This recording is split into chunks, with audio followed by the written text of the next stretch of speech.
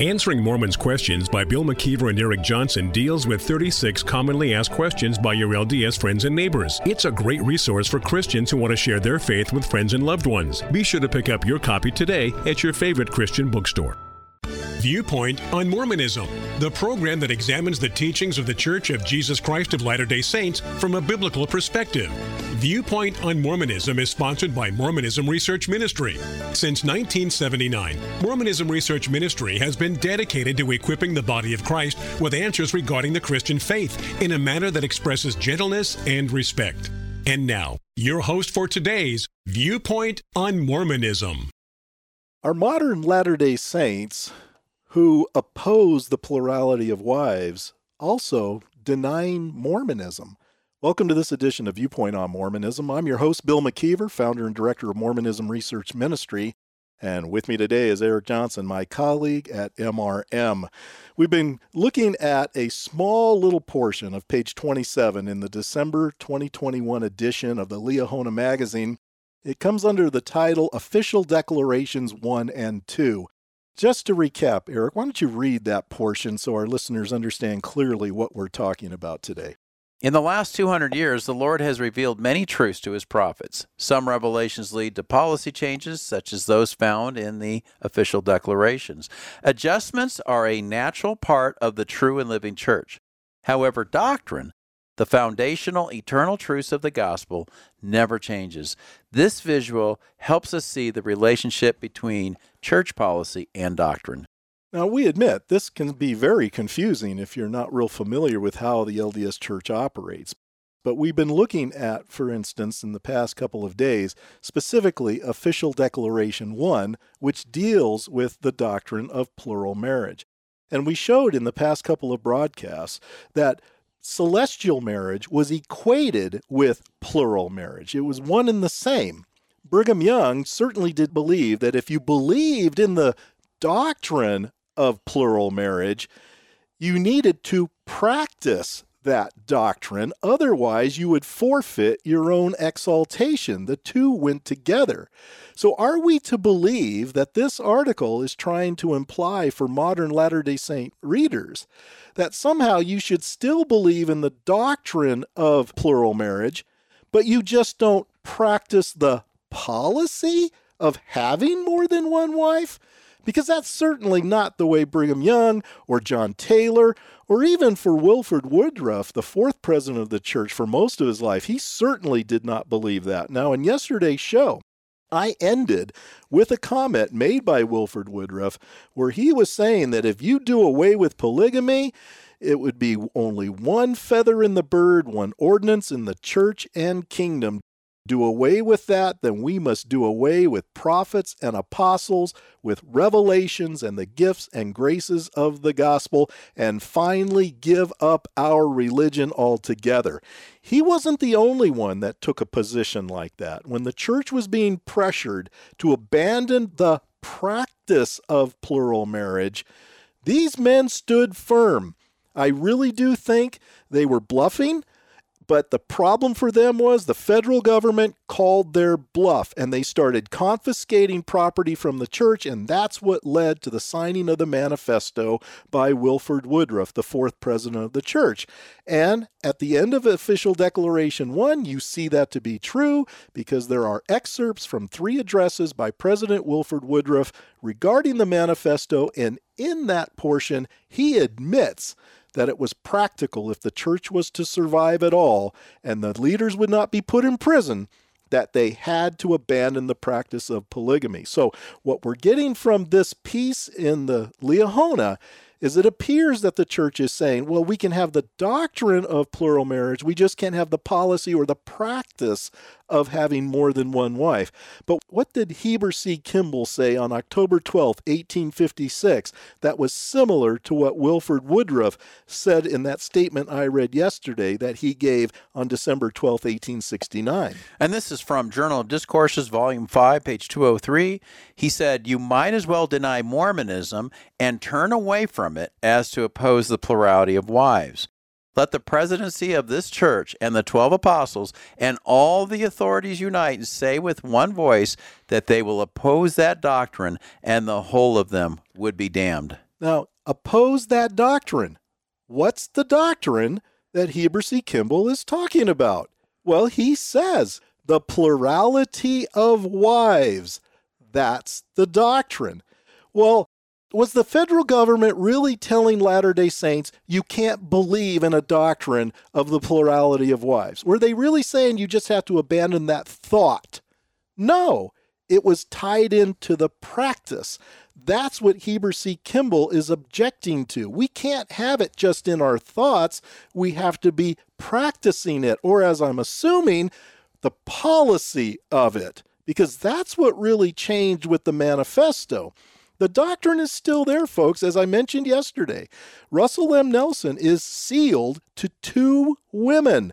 He firmly believes in the next life he's going to be married to both women, which means that the doctrine of plural marriage continues on in the Church of Jesus Christ of Latter-day Saints. It's just that I guess we can assume the policy has changed.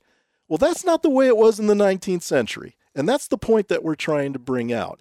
But not only does Heber C. Kimball make a statement like this, but we also find another interesting comment that was made by Orson Pratt, a Mormon apostle, on October 7th, 1874, and this is found also in the Journal of Discourses, Volume 17, page 224. He said, "Now, after having said so much in relation to the reason why we practice polygamy, I want to say a few words in regard to the revelation on polygamy.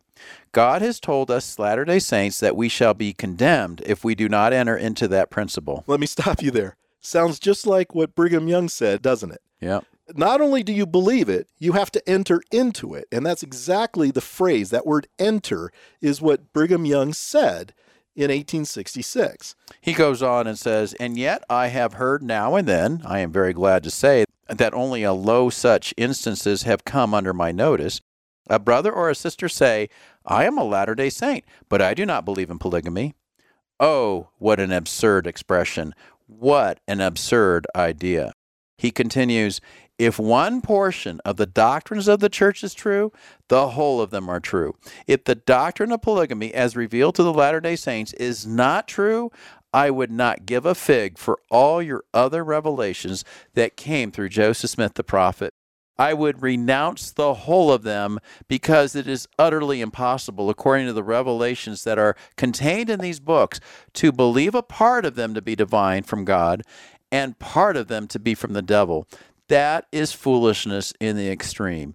And then he says, "The Lord has said that those who reject this principle, reject their salvation, they shall be damned, saith the Lord.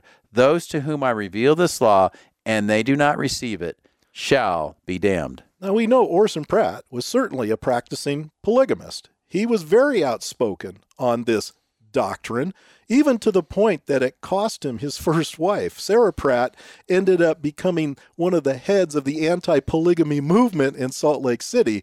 I'm sure that was an embarrassment to this Mormon apostle, but she really got ticked off when he went on a mission over to the United Kingdom and came back with a young girl as one of his plural wives.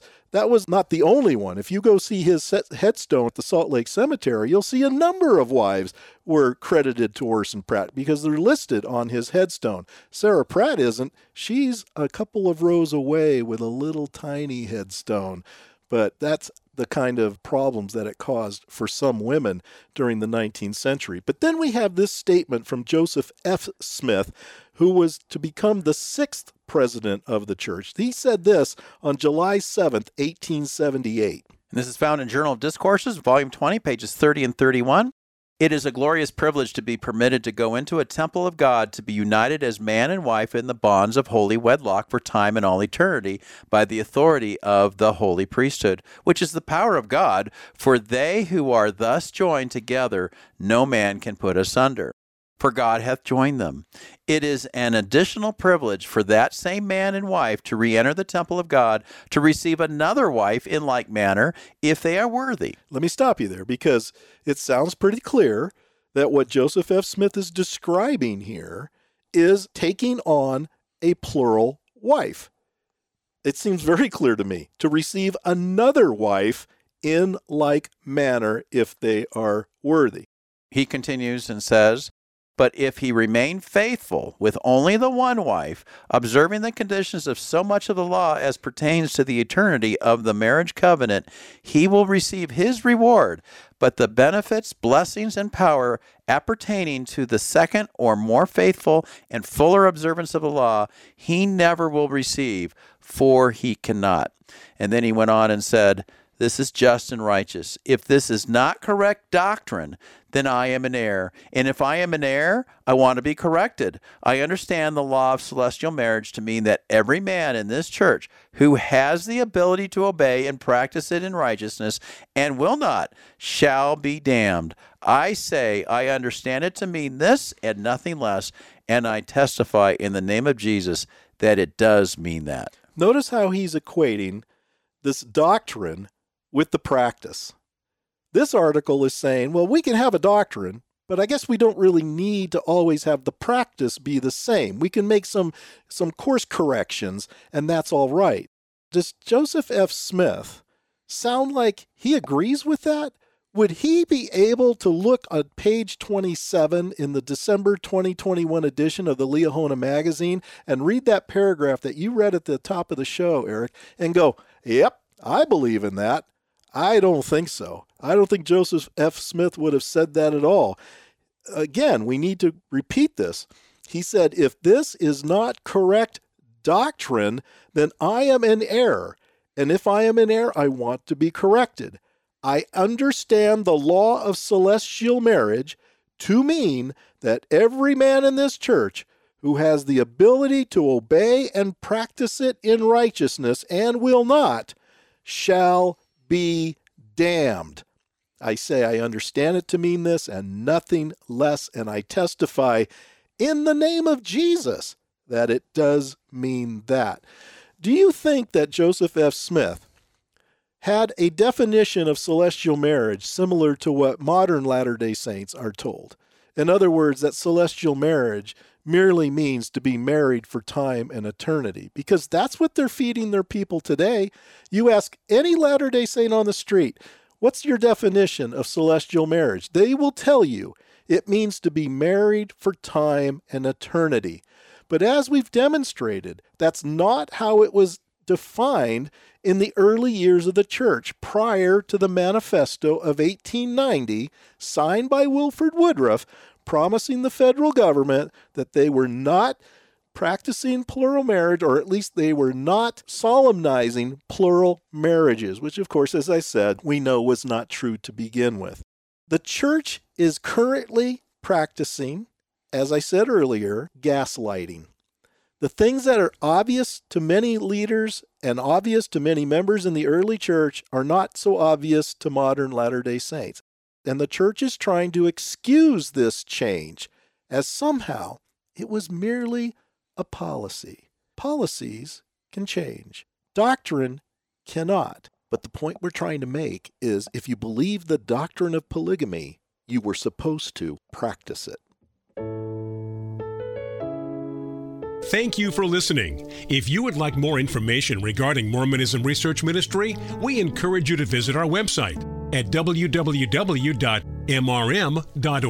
where you can request our free newsletter, Mormonism Researched. We hope you will join us again as we look at another viewpoint on Mormonism.